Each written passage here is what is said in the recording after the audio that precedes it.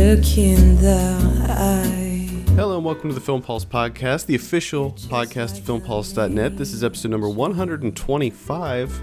My name is Adam Patterson. With me today we have Kevin Rakestraw. How you doing, Kevin? I'm doing fantastic. This week, in honor of Montreal's Fantasia Fest kicking off, we'll be reviewing two films screening there. We have Terry Gilliam's The Zero Theorem and the Japanese film Seventh Code. And finally, we'll be going over this week's movie predictions, new on video on demand, and DVD and Blu-ray releases. First up, let's talk about someone we've been watching. Kevin, I think it's your turn this week. Oh, my turn. Starting off with me. Okay. I've watched Kurita's Like Father, Like Son, his latest film here, with the storyline that goes, family, been raising their kid for 6 years. Then they find out that the country hospital that they had the kid at, they switched him at birth. Oh, it's boy. It's not their kid. It's not their kid. What? They've been raising the wrong kid for the last 6 years, right? What? So now they got to decide: do they switch the kids or do they keep the kid? You know, and then they meet the other family, they meet their real life son, and it's all about, you know, do they or don't they?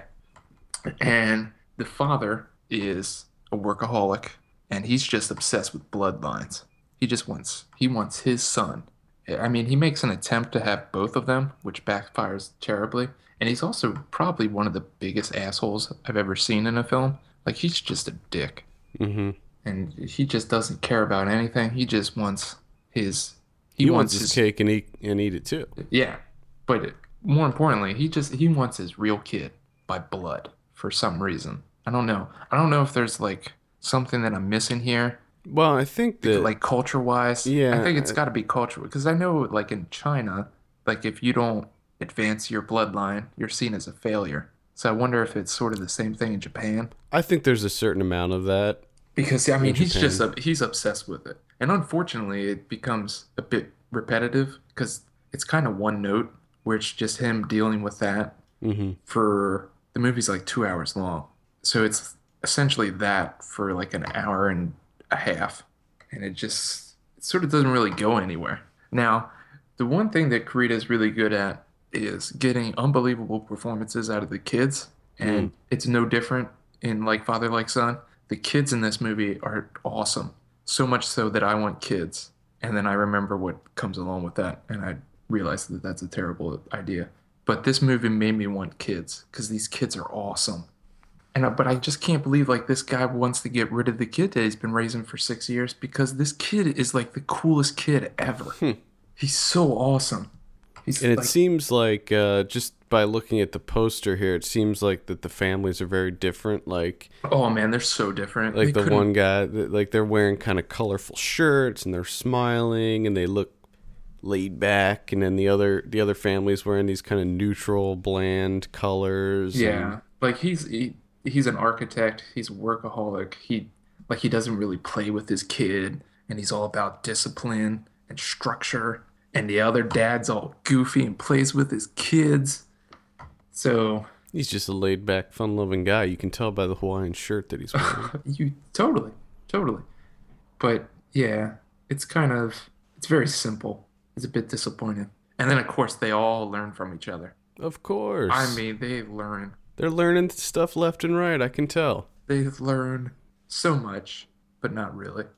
He learns, like, one thing, and it takes him a while. It takes him, like, 2 hours to learn it. Surprise, surprise. If this was an American film, we would be bashing it, because it's so cutesy and family-oriented. And so, I mean, he at least handles it much better than your typical Hollywood movie would. Yeah. Well, I love Asian films. I love Asian cinema. It's something that I think you and I have been into for a long time now. And yes. It's so funny because I'll go for like quite a while, almost a year maybe, without seeing any Asian movies. And then all of a sudden I'll be like, holy crap, there's this whole other industry, this whole other market of movies that I haven't been looking into because it's so easy for me to just focus on the latest U.S. indies that are coming out, Well, I do sort of the same thing. I get stuck on my little... Yeah, and then... go off on little tangents. Right, and then what I do is I go back and I look at all the big Asian movies that came out in the last year, and I start stockpiling them and watching them in bulk. And that's what's happening here. That's why Fantasia Fest is going to be good, that we're going to be talking about that, because there's a huge number of movies. There's tons. Asian movies that are going to be playing at Fantasia Fest, which leads me to my first movie that I saw this week. Were you finished talking about? I just wanted to point out that Like Father Like Son is playing on Netflix Instant, so you can check it out there. I saw a movie called Black Butler, which is going to be next screening at Fantasia Fest. This is based on an anime series, probably based on a manga too, but I wasn't familiar with the series before seeing the movie. Okay. I have a really hard time with these live action adaptations of anime movies. Yeah. When they are presented as if they are still an anime. Like, the characters are completely over the top. The costumes are ridiculous. They're overly animated in the things that they say, the way they emote. Yeah. And this movie is just batshit crazy. It's fun, but at the same time, it's kind of goofy, and it just didn't really work for me. But that being said, I know that there are a lot of people that do like these live action adaptations of anime properties. Yeah. But for me, it just doesn't work because it still feels too cartoony. It's like, if I want to see this, I might as well just see the anime. Yeah. Because then it doesn't look as ridiculous. Because a lot of it just doesn't translate into live action. And so basically, this film is about a girl who is the heir to a giant toy company. Okay. And her parents get murdered, and she sells her soul to the devil. All right. In order to get revenge on the people that murdered her family. Okay. And when she does this, she gets a demon butler. Okay. Who acts as her guardian. Yes. And the butler uses butter knives to kill people. Yes. It is as ridiculous as it sounds, but it's really fun. She also, not only is she's an earl, and she works for the queen as sure. She's kind of, they call her the queen's watchdog, where the queen will hire her or have her do certain investigations. So in this film, there are a series of strange deaths where people are becoming mummified.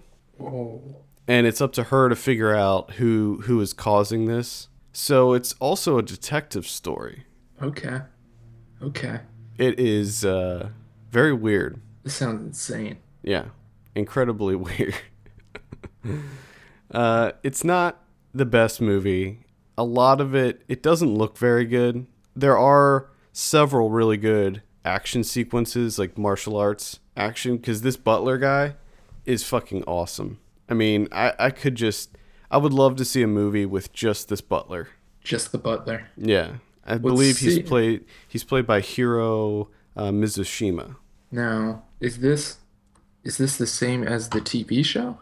I don't know. Apparently there was a TV show, 2008, 2009. Yeah, that's the anime that this is based on. That sounds like we need to watch that anime. I am going to seek this out because I'm sure that there's more that happened in the show, like more cases and whatnot. And it is a really interesting concept. Doesn't really work as in live action, but everything with the butler is amazing because he's got this kind of like deadpan humor to him, but he does every now and then he'll just do something really weird and goofy, and it's really funny. Like he's got this kind of dry wit to him. Nice. And it's just great watching him do his weird demon butler thing. Doing his weird demon butler thing. Yep. Now, I am happy to announce that Black Butler, the TV show, is on Netflix. Oh. Two seasons. Two seasons. So, yeah. Oh my goodness. It's got 25 episodes in season 1. Wow. Yeah, I'll definitely be checking it out. I've actually been watching more anime recently, trying to get back into a couple new anime series. I was never a huge fan of anime, but there were a few here and there that I was able to latch on to. So I'm kind of seeking new anime to get into. Well, it sounds like this is one you need to get on. It's pretty ridiculous. There's a lot of CG in it, a lot of kind of really weird, colorful characters like Phoenix Wright. I'd compare it to the live action Phoenix Wright movie. There's a ton of movies like this out there now where they're just kind of ridiculous. Like there's a scene where they interrogate an Undertaker and they cut to him and he's wearing like a top hat and he just looks completely ridiculous. He's got these like super long fingernails and he's wearing like a monocle and you're just like, what is this guy? What is he doing? And they're interrogating him. They cut to him, and he's just eating a dog biscuit for no reason. Well, I mean, you're hungry. You're hungry. He's just eating a dog biscuit. Undertaker eating a dog biscuit. Whatever. Oh my God.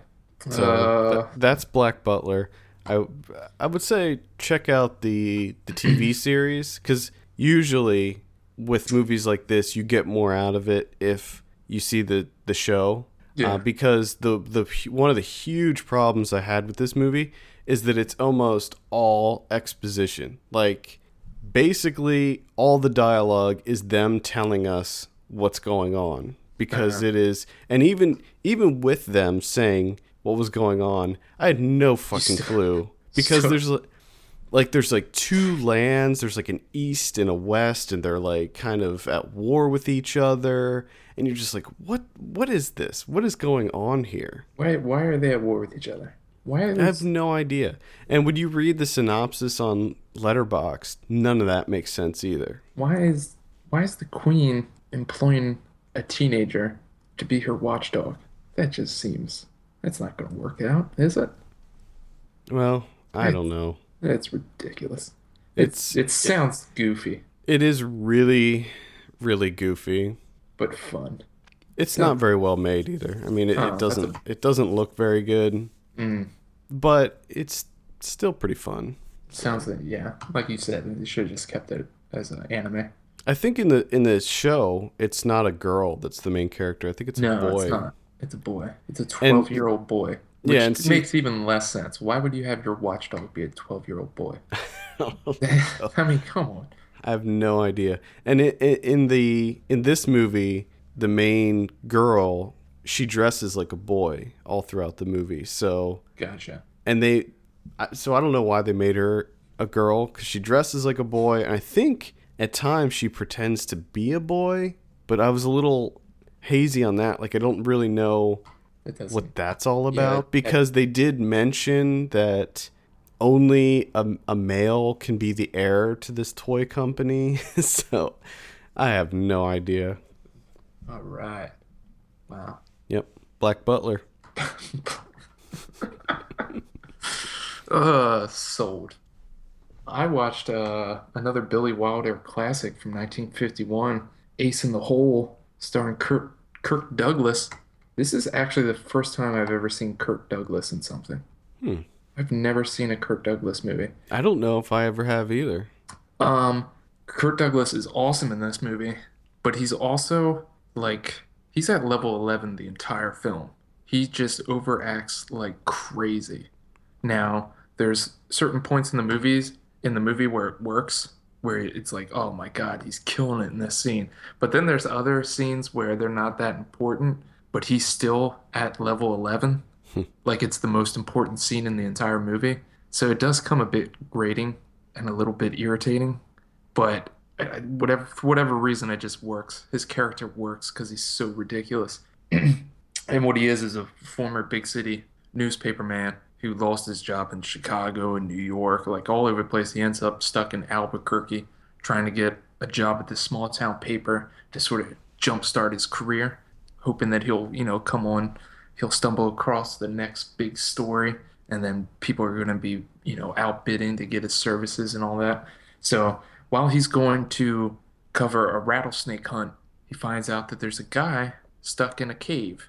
He was in there. He was trying to get Native American artifacts, and the rocks crumpled in on him, and he's stuck in there. So then, what Kirk Douglas ends up doing is he ends up manipulating this entire story and exploiting everything, and turns it into this like huge media circus, and just everything sort of snowballs from there. And he's manipulating the sheriff, the engineer, the guy's wife. I mean, he's manipulating everybody, and it's kind of working out for him. And then it backfires on him at the end. But this movie is unbelievable.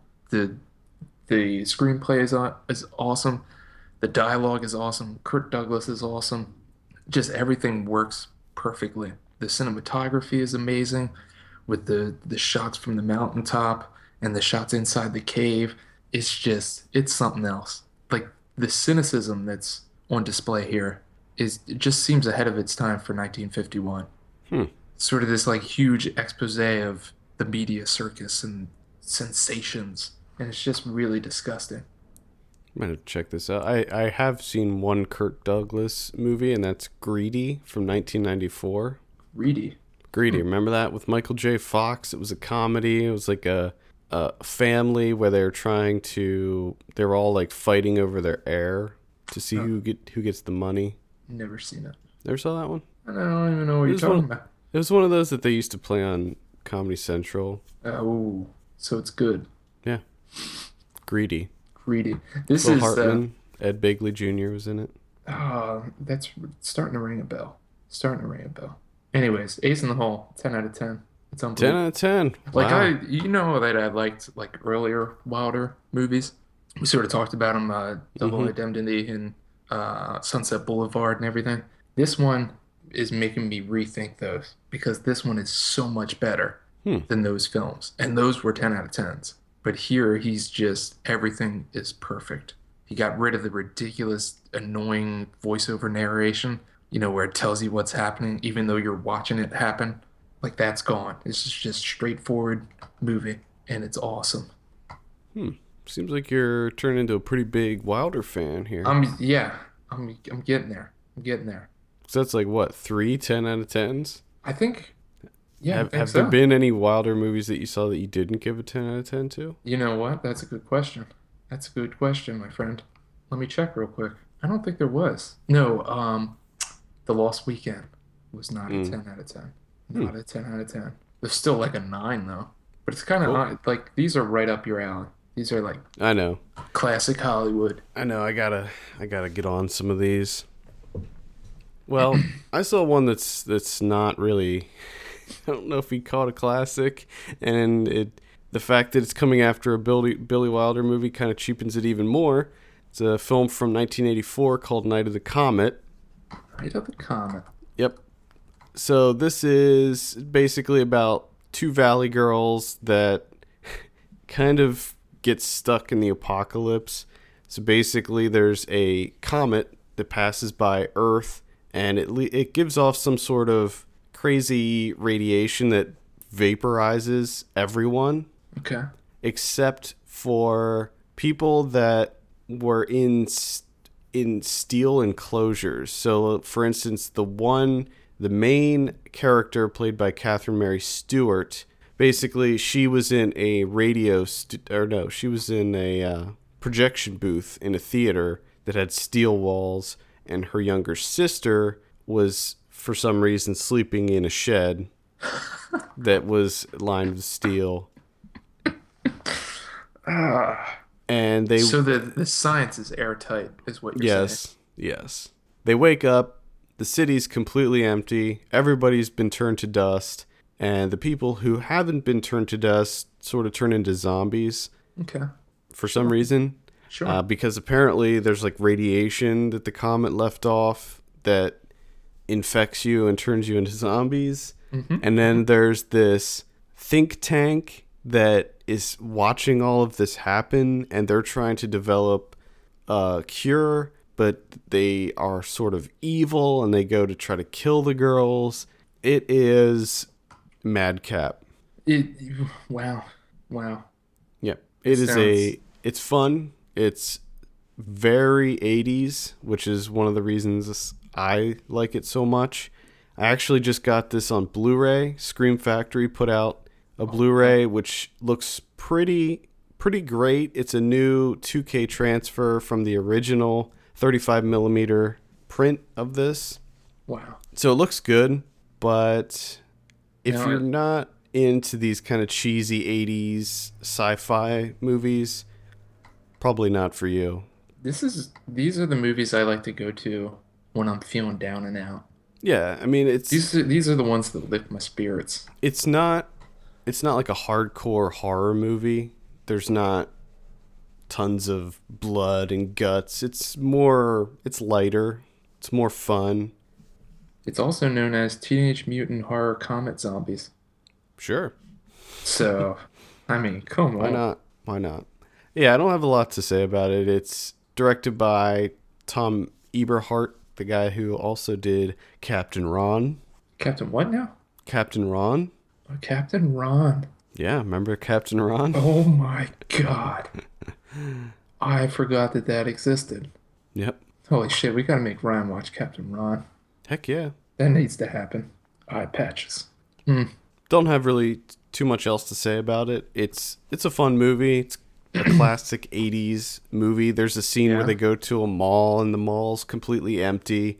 So they just run around and take everything they want. And then there's like this band of roving bad guys that try to kill them. And they have MAC 10s in it because it turns out that their dad he's a Green Beret and they know how to shoot. So they get these MAC 10s and they're kind of badass. Wow. Unbelievable. Yeah, it's very fun if you haven't seen it. It was a first time watch for me. Never saw it before. You know what? That is a perfect segue because I watched a movie of 80s greatness, Q. Yeah, now Q is way better than Larry Cohen's Q. Wow. Where to start? Where can you start with Q? This is Michael Moriarty gives one of the most mesmerizing performances I've ever seen. I don't know what he's channeling in this movie, but it's one of the greatest things I've ever seen. And that's half joking, half serious. Like, he's just on some next level shit here in this movie. I don't know what he's doing. I don't know what his character is, but he's created this character where it is just, I could have watched him for the next 48 hours. I'm not even kidding. When he would just go off in his little tangents and just mumble shit, stream of consciousness style, it's unbelievable. It's unbelievable. When he would just break down, there's so many different things that he says when he, yells out, "I ran twice in one day, I ran." And he's like, I stink and I just want to cry. I haven't cried since I was a little kid and I just want to cry. And he just breaks down into this like mentally handicapped, like a small child. I don't know what it is, but it's a mixture of Casey Affleck mixed with the guy from The Room, mixed with I don't even know what, but it's unbelievable. Why is everyone giving me revolvers? There's a mime juggler chasing a suspect at one point, and just his reaction when Roundtree is picked up by Q is just unbelievable. And when the cops are sort of hanging out waiting for the giant flying lizard to come back, the one cop takes a swig of Budweiser for some reason. Like, he has a can of Budweiser with him. Mm-hmm. What the? I don't. It's just. And when Carradine gets attacked, yeah, David Carradine's in this too, and he's terrible. Yes, he's so bad. He's not as bad as Candy Clark, who, she showcases some of the worst acting I've ever seen. But Carradine is almost attacked by the giant flying lizard, and they shoot him.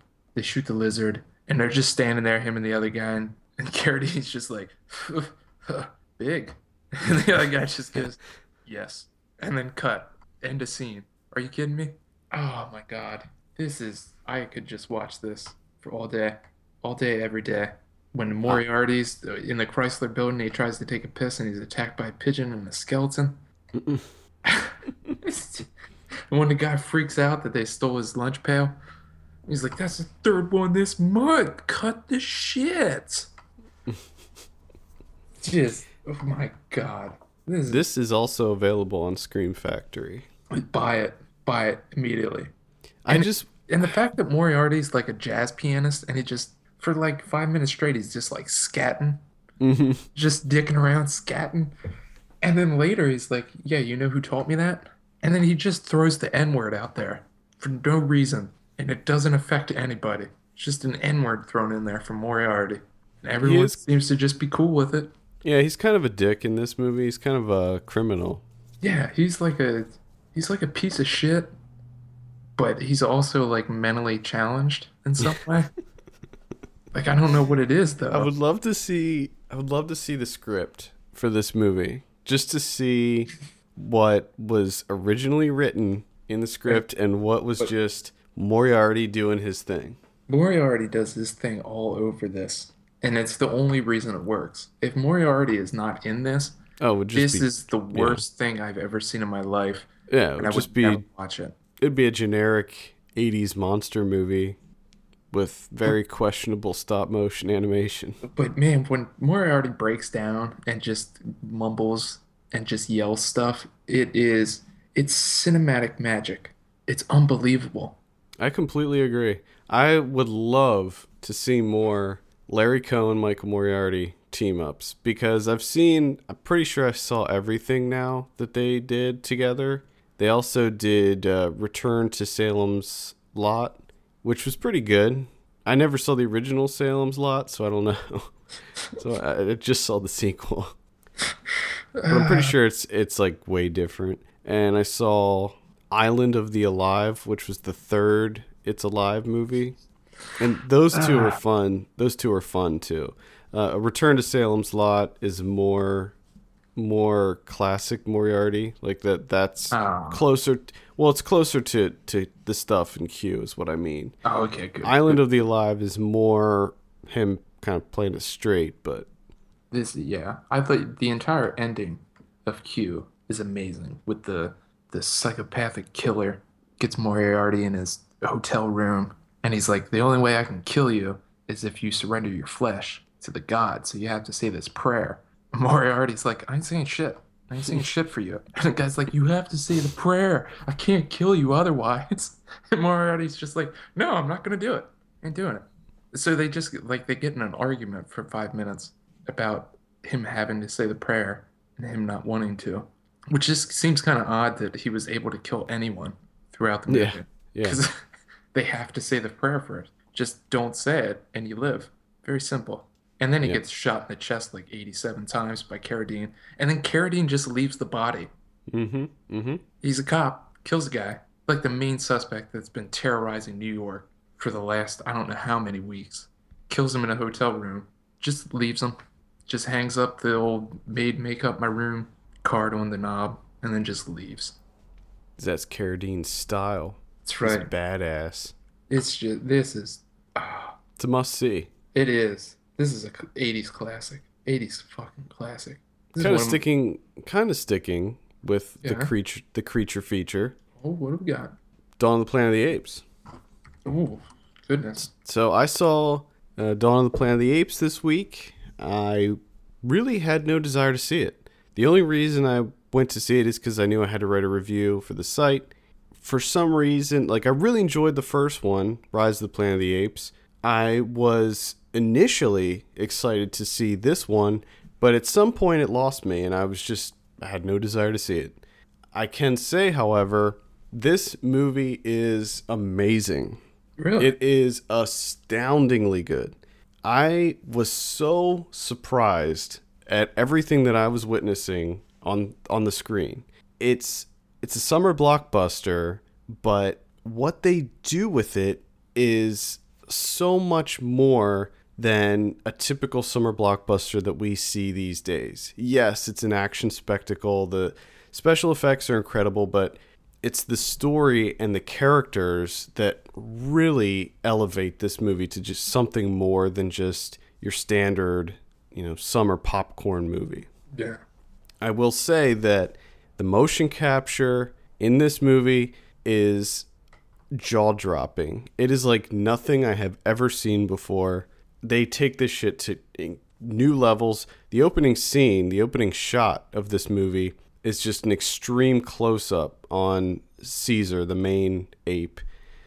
Extreme close-up on his face. And I have no idea how they did it. I mean, you cannot tell what is real and what is CG in this movie. It looks incredible.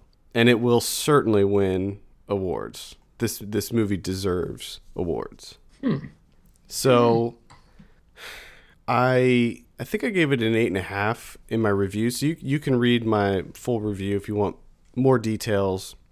But the thing I liked was it amazes me that I was somehow able to feel so much emotion towards these creatures that I knew in the back of my mind were not real. You know, I knew that they were animated. I knew that there were people behind them, of course, with the motion capture, but I still felt like as I was watching it, I was really feeling for these fictitious apes that were on the screen.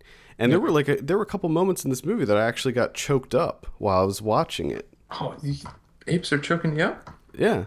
And the first one did that too. But this one just because this one looks even better, it kind of it draws you into that world even more. And it takes place 10 years after the events of Rise of the Planet of the Apes. So Caesar's older, their civilization has grown, and there's one of the apes from the last one is kind of not really agreeing with some of Caesar's choices when it comes to working with the humans, because the whole premise of this movie is that there is a colony of humans in San Francisco. Their power has gone out, and what they need to do is send a group of people to this dam to get it up and running so they can get power back on their little community. Yeah. And in order to get to the dam, they have to go through the ape's home. So it basically, Caesar kind of sets this rocky truce with the humans and lets them work on getting the dam up and running. And he even tasks some of the other apes to help get it up and running.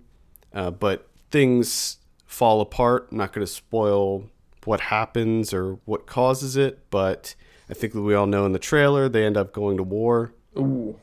And there's one shot in particular that not only blew my mind, but it kind of solidified the fact that this is not your typical Hollywood blockbuster. And it was a scene involving one of the apes jumping onto a tank. And the way that they shot it, they fixed the camera like on the tank turret. So the camera didn't move, but it moved with the tank turret. And it was just this...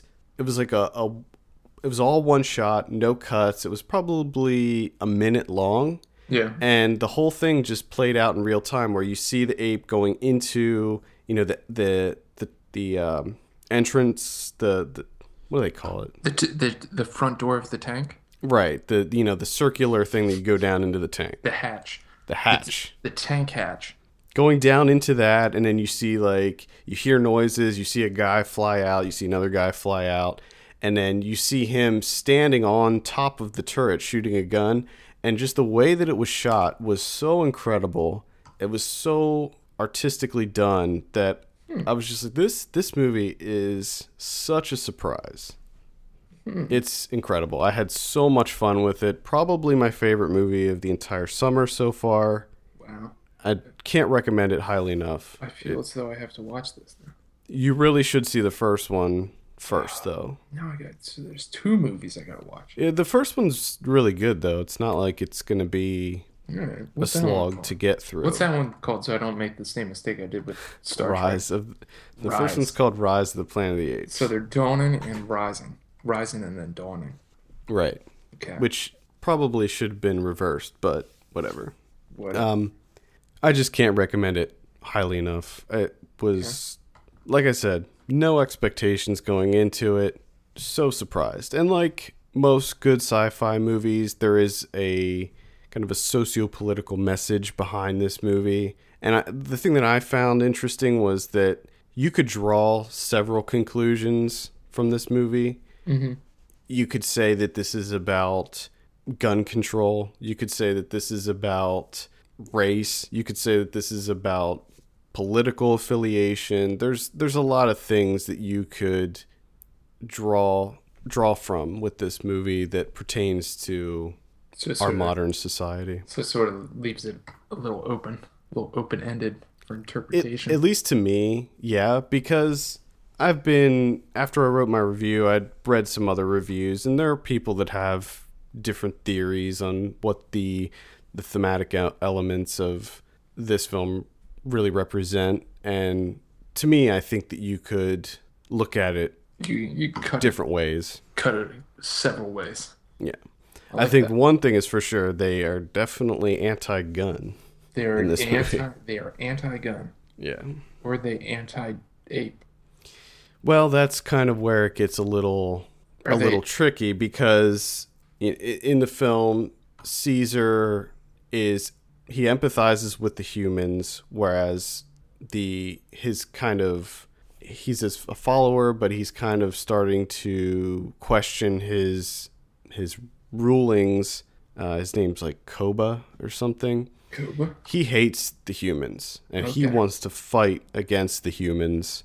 And you start to realize that, there's like the left and there's the right, and then you start to realize that both of these sides are similar to one another.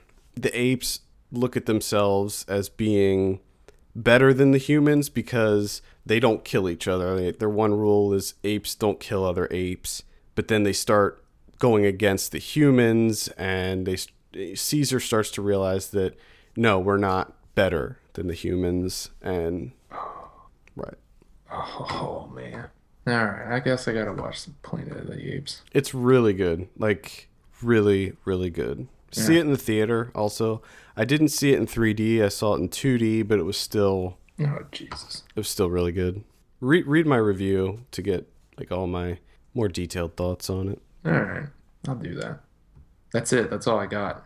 Okay, well, let's go ahead and jump into our first review. This week we're talking about The Zero Theorem. Ooh. This is directed by Terry Gilliam. I feel like he hasn't done a whole lot in a while. Like I think his last thing was The Imaginarium of Dr. Parnassus. Yes, from which I did not like. 2009. Yeah, that was Heath Ledger's last film. Yeah. Well, Gilliam is known for having his productions are ripe with technical difficulties and funding problems, and It seems like his movies take forever to be made. Well, I remember, or they're just not made. Yeah, they just don't get made. I saw The Imaginarium of Dr. Parnassus in the theater, and I actually remember very little from the movie itself, but I remember thinking that it was okay, but not really loving it. Yeah. And what was the one he did before that? Tideland? Tideland from 2005. You love that movie. Oh my God, I couldn't stand that movie. You are all about Tideland. And that was a blind buy for me. I bought that on DVD without seeing it. And it was really bad. So anyway, The Zero Theorem, I have a synopsis here. A computer hacker whose goal is to discover the reason for human existence continually finds his work interrupted thanks to the management. Namely, they send a teenager and lusty love interest to distract him. I don't know if I agree with that. Well, what do you think it is? You hit me with your synopsis. I don't think they're trying to distract him. I think that they're trying to give him these things to help him work more efficiently. I think that they send the lusty love interest because when she appears when she gets into the picture, he's like losing it. He needs to relax and let off some steam. He is losing it. He's definitely losing it. It seems like most of the movie is just Christoph Waltz losing it. Yeah, and I just... over and over again. Which I'm not... I don't like stories like that where people are losing it. I find it annoying for some reason. maybe it was Tilda Swinton doing whatever the hell she's doing. Very similar. Yeah, It's Tilda. So Tilda. Let's go over the cast real quick. So we have Christoph Waltz as the main character, Cohen. No, Q, no U. We have Matt Damon plays management. correct. Tilda Swinton in a role that is very similar to her role in Snowpiercer, at least. It's almost the exact same, Yeah. which kind of cheapens her performance in Snowpiercer Yeah. for me a little bit. David Thewlis. Yeah, I'm not exactly sure how to pronounce his name. I mean, I've seen him in so many different things. I like him a lot. He is the guy that gave one of the greatest performances ever in the movie Naked. And we also have Melanie Thierry. Three? Three, maybe. Sure. Yeah, I don't know. Nailed it. We're so fucking good with names. Ah, no, it's terrible. Anyway, Kevin, what did you think of the Zero Theorem? Rather one note, isn't it? Well, I think It's that a bit just sort of rehashing the same yes, thing but over maybe and over again. But isn't that part of it though? Isn't that part of the point? Yeah, That he's just going through this tedious monotony of Yeah. life where every day is the exact same and he's doing the same thing over and over. Sure, but your movie doesn't have to be that. You know what I mean? Like, yeah, I know that it sort of plays into what the movie itself is about, but I mean, there's just not much here, especially not for, what was it, an hour and 45 minutes, something like that. It's just the same thing repeated over and over and over again. And they're trying to make these like thinly veiled connections with the internet and video games and Yep, which I didn't like. no, they were so basic. I mean, it's the kind of thing that like a 13-year-old could write. Well, to me, it felt like Terry Gilliam is not necessarily in touch with what's No, happening. yeah, he doesn't in seem techno- him and the writer Pat Russian just seem like they're not in tune. Right. Because it seems like this kind of topic has been dealt with, years ago. Yeah, it to me it really came off as like a really cheap version of Brazil. Well, it's interesting that you brought up that point because visually and even structurally, this film felt like it was something straight out of the 80s or even early 90s to me. Yeah. And Like with that being said, it had that look. yeah, with that being said, like the production design, the art design, set design, everything is just unbelievable. Loved it. It looks fantastic. Terry Gilliam, you can't whatever you think about the man, you can't deny that he is able to build worlds.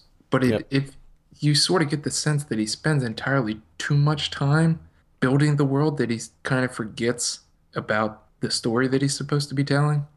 Yeah. Like all the focus and energy goes into building this world, and then the movie's done, and he's like, "Oh fuck, I forgot about the narrative and everything." Shit. Hopefully, people won't notice. Yeah, I agree with you completely. I loved every time they would go outside. I loved everything. Like how his house looked from the outside, the streets. It all had this incredibly lived in feel to it. Yeah. And I loved all that stuff. That was great. And even, for what I've read for the most part, is that this film for Gilliam was perhaps the first one in a long time where he really didn't have any production issues. I mean, he had a really low budget and he just shot it and everything went smoothly and it was done. Which, I mean, he has whole documentaries about how he can't make films. He just always runs into problem.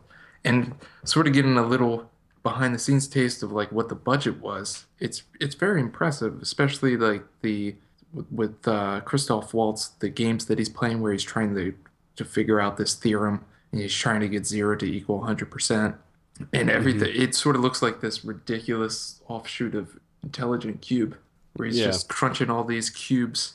It's putting cubes inside of holes and other cubes. Yeah. And none of that worked for me. No. I mean it looks great, but at the same time it's just there's extended scenes where they're just showing you that. Like he's Yeah. just playing that game, and you're like, I get it, I get it, I know, I understand what he's doing. He's trying to get 0 to equal 100% He's trying to crack because this theorem. yeah, because human existence is nothing. I get it.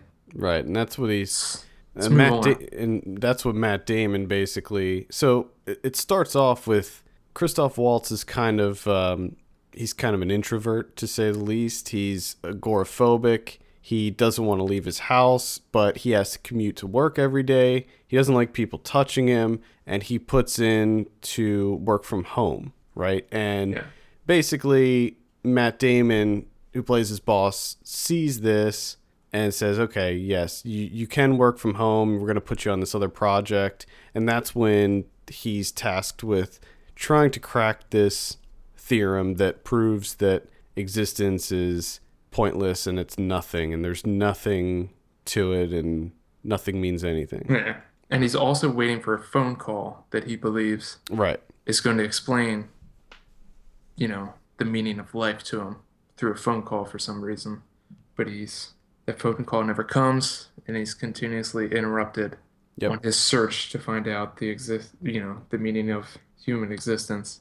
And And he's it does continuously interrupted by life itself. it does feel very much like Brazil. Like this, it could even be in the same world as Brazil. Well, it's a part of The his like loose trilogy.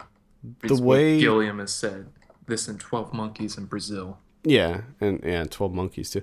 The way that he shoots, like he uses fisheye lenses and things like that to just make things kind of even weirder and more strange, and I liked all that stuff. It's I just didn't. unfortunately, the story is completely uninteresting. Yeah, there just wasn't a lot to the story. I really liked it actually when they brought the kid in, Bob, because I felt like bringing that kid in was almost like breathing Yeah, a little bit of life into this definitely. movie. Because Christoph Waltz is, to put it nicely, he's a morose motherfucker in this movie, and Yeah, he's just irritating, and he just puts you in a yeah, he's not downtrodden likable. mood. No, He's not likable. There's nothing to him. he doesn't really say anything. He's just completely uninteresting, and for some reason, he doesn't put pants on. Yeah, that's He's true. He just works naked a will, lot. he will not put pants on, and really, that was the only thing that I was commenting on as I was watching the film. I just every time they showed him, I'm thinking, put some fucking pants on, could you please? Like I know that this is supposed to be weird and sort of off the wall, but at least put some pants on. Yeah. If you're not gonna have anything to say, at least wear pants. One of my favorite scenes for some reason was the scene when he and Bob went to the park and were just sitting on that bench and there were all those ridiculous signs behind them. All the And things that you can't do. yeah, I like the look of that scene, and to me that was like when we realized that Christoph Waltz's character's starting to make a change. Like he's starting, like these people that have come into his life are starting to make a change in him for the better. Yeah, And I liked that sequence because if you remember, right after he came back, they came back from that's when he started saying I and me, yeah. which is another thing that I found annoying. I Oh know my goodness. the fact that he says we and us. Yes. It's really annoying. And I found that to be really grating. it's just, like I said, unfortunately, it's really one note. I mean, the screenplay is just the same thing over and over again. That there's no meaning to what we do, and stop trying to figure out what it is because you waste all this time and you miss life Yep. entirely. And it's like, great, I got that within the first 15 minutes. Do you have anything else to say? And then for the next hour and 30 minutes, Terry Gilliam's like, yeah, I do. And then he says the same thing again. And they're like, no, no, no, no, no. I got that. Do you have anything else to say? And then he repeats himself again. And it's just a constant argument where you're trying Yeah. to get Gilliam to say something more and he won't, which I think has a lot to do with the screenplay. Because reading a little bit about Pat Russian's screenplay is this guy wrote it in 10 days and he even said that he has no idea what he's doing. He has no idea how to write a screenplay. So much so, in fact, that he's he's checking out like screenwriting books. He watched Brazil to try and figure out how to write a screenplay, and my God, does it show? It's like how this became a movie is just baffling to me. Yeah, I agree. Probably would have worked better as a short film. Oh, it would have been an amazing short film. You know what I mean? Like if he Yeah. was just like 20, 30 minutes long with the Yeah. art, the art design and everything that they have behind it, it would have been incredible. Yeah. There's a lot of comedy in this movie that I don't think really works. But I'm also not sure if that was I that think that intentional? I think that's a lot of it I don't know if it was was. intentional. The thing that made me laugh probably the most out of everything was him shooing the birds that were in his Yes. house. Like, I don't know, that I found to be funny because he does it for like 2 seconds and then gives up and then tries again and it just doesn't work and he just gives up. Oh my goodness. And when he wears the hat and the shades when he Oh goes to the God. park, like that, I honestly, that's what kind of bothers me a little bit is I'm not sure that was supposed to be intentionally funny. Like the wardrobe changes from Matt Damon when he goes into the room and he's wearing Yeah. the clothes that blend in with the drapes Yeah. and And that, to me, I just don't understand why Matt Damon is even in this movie. yeah, he's in it so little. And he doesn't have much to say. Nope. Everyone's just, in the future, everything's made out of latex. It's just latex jackets. And it's just, all you hear is latex all the time, which is really irritating to me. I can't Yeah. stand the sound of rubber and latex. There's also apparently a Church of Batman, which Yeah, I don't know if you noticed that. I did notice that. Church of Batman the Redeemer. So you got see again, Gilliam's really good at world building, but he just forgot to do everything else. Yeah. And the acting's not really any good. I thought Christoph Waltz was terrible, but again, he's not really given much to do though. Yeah, I don't really I don't really have anything to say about his performance because there's just so little there. Yeah, it's I definitely cannot recommend this one. I I mean, kudos to everyone with the set design and everything. You know what I mean? Those guys did an amazing job. yeah. Those men See and women. that I mean, this world it's so fully realized yeah, and and just that seems real. that makes me kind of want to give it a light recommend. Just if you're a fan of Terry Gilliam and you like Brazil, you like 12 Monkeys, you like that kind of futuristic dystopian look where everything's kind of cluttered and there's just colors everywhere and just all kinds of crazy wild contraptions, might be worth checking out. Might be worth checking out. Don't expect a lot from the story. I think that it was trying to be entirely like I think it was trying to be more deep than it really was. Well, yeah, that was yeah. Yes, it was. Because it's not deep at all. And for that I don't think it necessarily worked. It did get very it just dragged. It just dragged. Oh boy, did it. I mean, I was checking the clock about 20 minutes in. I was ready. Yeah. Yeah. There you have it. The Zero Theorem. It will next be screening at Fantasia Fest, and this will, I think, open here in the U.S. August 19th. There you go. Let's move on to a film called Seventh Code. This is directed by Kiyoshi Kurosawa, who did Pulse, the original Pulse Yeah. from 2001, which I did you see that one? We actually saw that Did we see together. that together? Yeah. Big fan. He also did The Cure, which I just saw that maybe a year or two ago, and I loved it. And he also did Tokyo Sonata, which is probably his most famous, most critically acclaimed, maybe. Yeah. Yeah. Yeah. I would so. say so. He also did Bright Future. Bright which I Future, that I was the next one I was going to mention. I was Yes. a big fan of that one.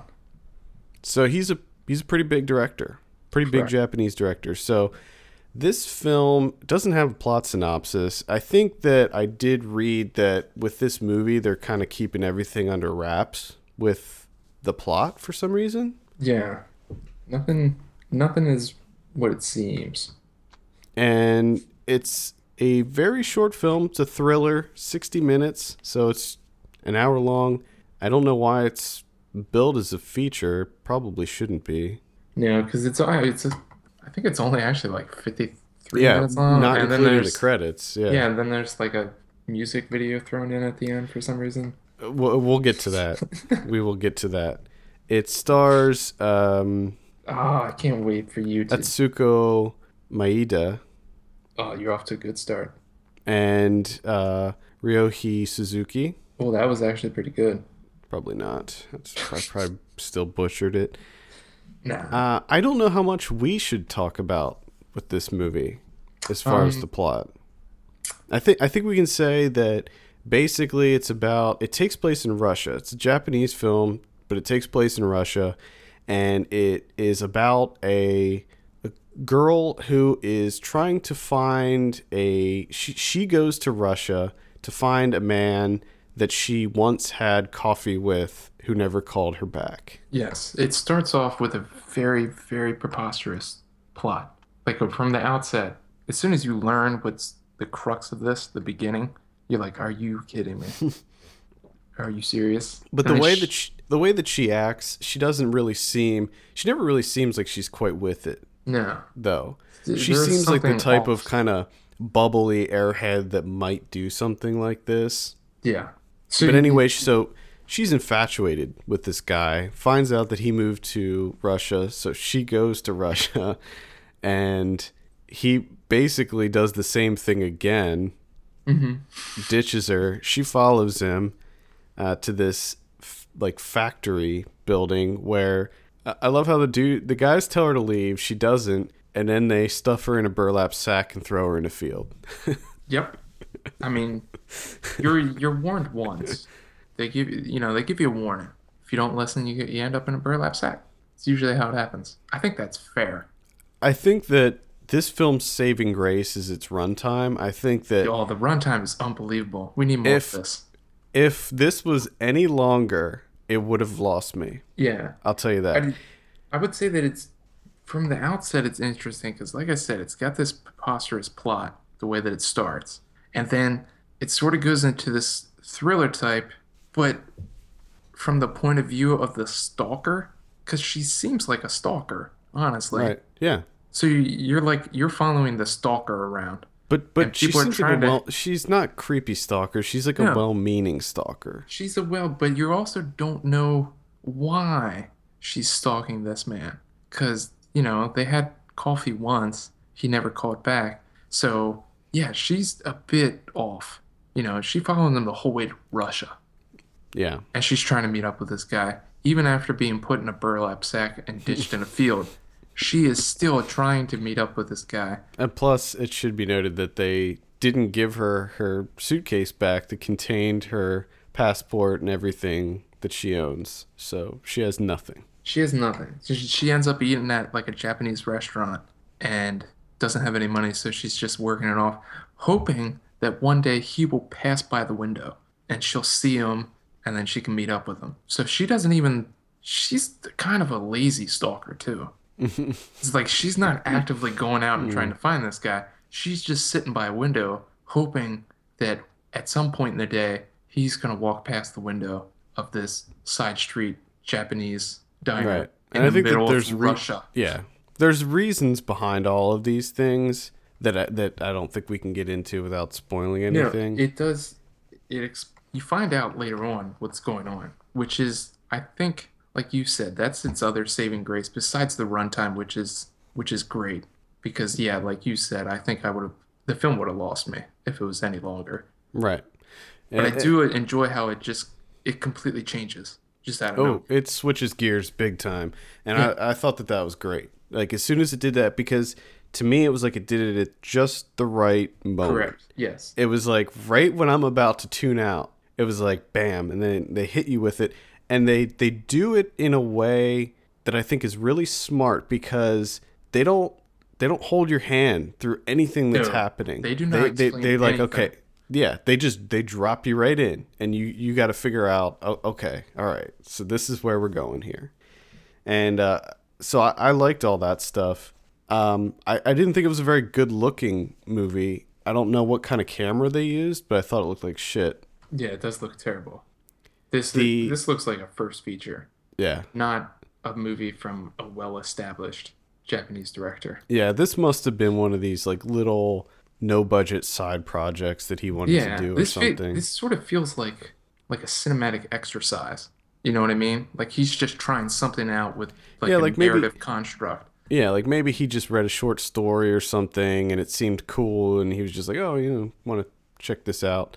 I mean, the cinematography is good. It's just that I felt that whatever camera he used looked very bad. It looked like video, and Yeah. I didn't. Couldn't get behind it. Yeah, I couldn't get behind that too much. I liked a lot of the settings, like the apartment, like the, I guess, lobby area of the apartment where there were all those orange curtains. Yeah. Like I liked all that stuff as far as like the production design, but Yeah, it's an interesting movie. I'm not quite sure like where I sit with this one. no, Because, like I said, it's interesting, and I really liked what he did storytelling wise. I enjoyed that a lot, but everything else is it's severely lacking. Oh, it's And cinematography, it's incredibly everything. bland. It's a movie that's only an hour long, but it feels, maybe that's why they are billing it as a feature length, because it 'Cause it feels like a feels- feature length movie. it feels like one. Like all the time that she's working in the restaurant and stuff, it's just, I don't know, it just drags on and on. And I think we should talk about the music. The music video comes out of nowhere at the end Yeah. of the movie. Now, it should be noted that the lead actress, Atsuko Maeda, she's a pop star in Japan. Yeah. And I- I'm sure that that's why they included that, but it felt so out of place and so unnecessary, It's just and it cheapened the film. big time. Because And at first you're just thinking like, okay, they're going to play this song through the credits. right, You know, it's going to be like a and little that was the performance, thing. credits. I but thought that was the end of the movie. no, the movie keeps going. But I will say, I loved how it ended. I did. I thought that was great. I thoroughly enjoyed the ending as well. It's just unfortunate that right before that you have her in a music video. Yeah. Just, I there's don't just- understand it because it didn't fit. Now, I've seen plenty of Japanese films that do this exact same thing, but it always fits within the context of the movie. In this, doesn't fit at all. No, it's very bizarre. I like the song, but it just didn't. That did not work for me. No, not at all. But again, I'm not sure where I sit on this one. It's a tough I don't one. even know if I can recommend it based solely on the fact that it's 60 minutes. You know what I mean? Right. Like, Yeah. hey, this movie's not Breezy. that long. This Yeah. movie's not that long. It's fairly interesting. And I guess it is a recommend. Because I'm just interested to see what people say. I recommend it for those same reasons. I did like where it went. I liked the twist. I liked everything that happens from that point when they kind of switch gears. I thought that it was just kind of a, holy shit type thing. Because I didn't see it coming. And No, not at all. You do not see it coming.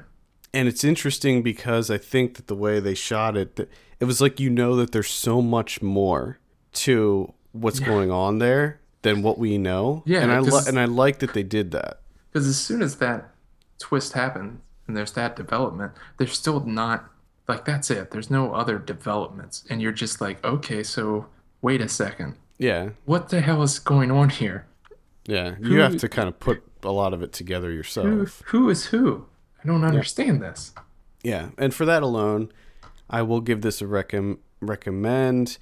It's just I feel like it just takes a couple missteps, and I wish it looked a little bit better. Yeah, I would agree. We didn't rate either of these, so let's go ahead and let's rate the Zero Theorem first. I'll go out and say I'm gonna give Zero Theorem a 5 out of 10. Oh, I thought we were going to keep the streak going. Thought we had it. I'm going 4. And all 4 stars are for production design, set design, art design. -6 for everything else. Yeah, I really liked the look of that movie, and there were a couple parts that made me laugh and a couple things I thought were interesting, but I guess five's pretty generous on my part, but whatever. I said it, so I need to stand by it. Yeah, you got to back it up. Yep. Seventh Code. What are you going to give that one? Starting off with me, I think, oh, goodness. I think I might go with 6. I'm going to go with 6. I'm going to give Seventh Code a 6.5. This is one of those that I have a feeling in a couple weeks that score could be entirely different. Which happens with most movies, but this one I'm really... With me, because I saw this last night, so I've had a little bit of time to think about it, and it stuck with me a little bit. So my initial score has gone up a little bit since watching it, because I've had some time to think about it. And oh boy. Yeah, so let's stick with a 6.5. So there you have it. I think next week we'll probably talk about some more of the films that are on the Fantasia Fest lineup, because they have a huge lineup this year and a lot of really interesting looking movies. So they sure do. I think we'll stick with that. Let's go over some predictions. Last week we said Dawn of the Planet of the Apes. You said 82. I said 81. Actual 90. Wow. Yeah. Boyhood, which we thought was coming out on video on demand this week and wasn't. Bit of a disappointment. So we were wrong. Yep. Hey, I admit happens. it. I admit it. Happens. Well, especially with these VOD things, because they change them. Like, I'll get an email from a publicist and it'll say, hey, this movie's coming out July whatever. And then I'll put that on the calendar, and then I'll find out a week later that they moved it. And unfortunately, I finally, I came around to this movie. I was, getting excited to see it. And then I didn't get to.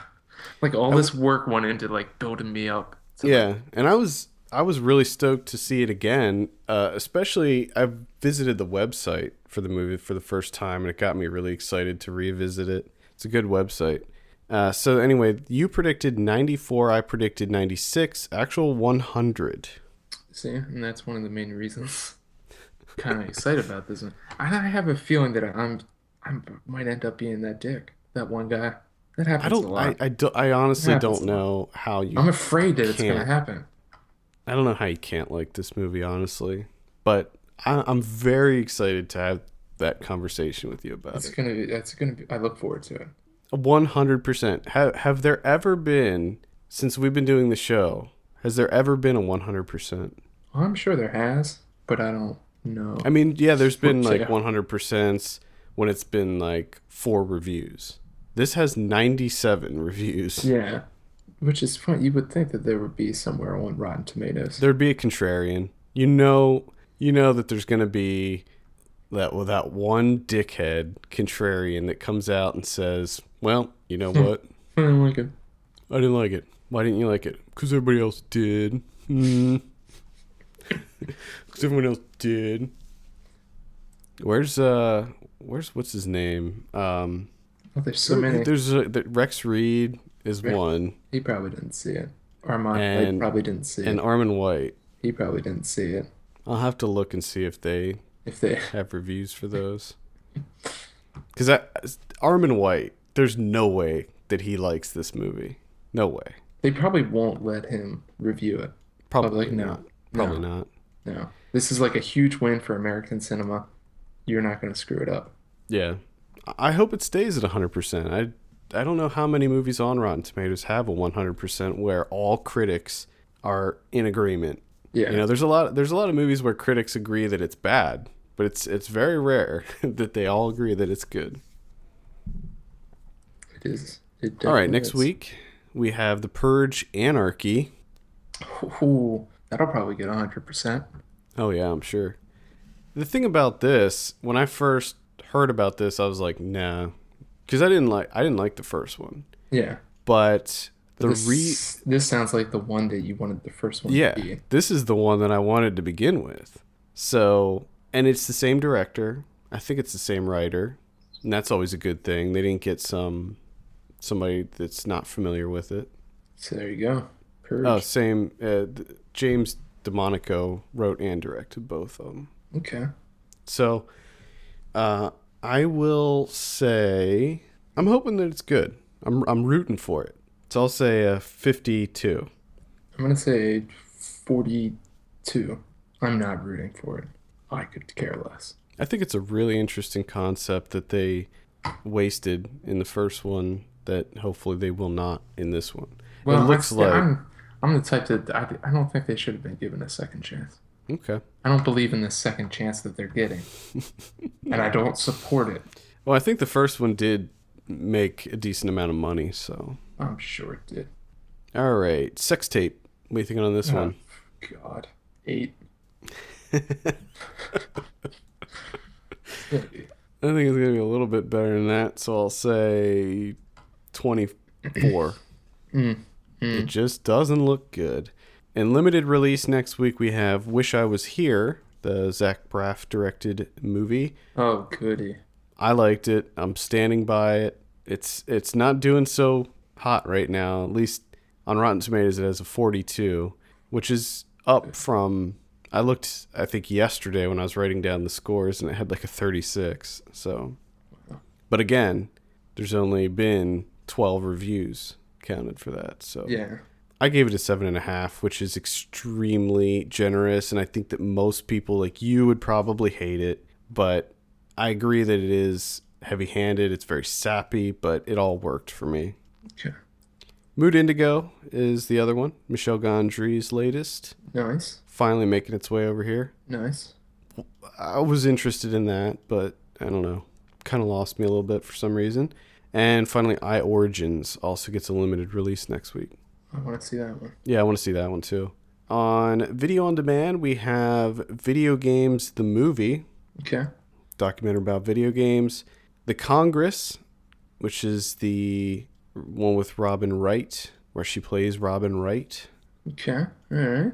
This is by the guy that did Waltz with Bashir. Yeah. I saw this. I saw The Congress. Didn't like it. Oh. Wasn't a big fan. Yeah, I didn't think you liked it. Wasn't a big fan. It's interesting, but ultimately falls pretty flat. I think that it wasn't. It wasn't very. It was kind of mishmashed. Like I didn't think that their voice was concise enough in what they were trying to say in the movie. Yeah. And I wasn't a big fan of the animation style in it. The animation style looks ugly. Yeah. No offense. Well, I guess offense. Certainly not offending me. I didn't like it. And then also we have Aftermath, which looks like a horror movie. Don't know too much about it. With Edward Furlong? Is he in it? Yeah. Oh Edward boy. Furlong. He was in another horror movie that just came out like a few weeks ago. I think that's all he's allowed to do.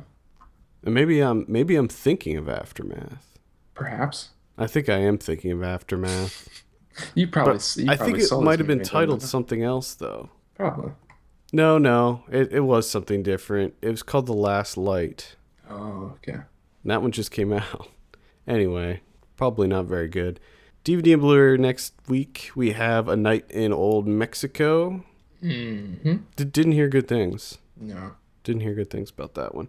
Open Grave, which I saw and didn't really like. I thought there were some interesting ideas in it, but Under the Skin also, which I still have not watched, but my goal is to watch it this week. What the hell is your problem? What's your problem? I don't know.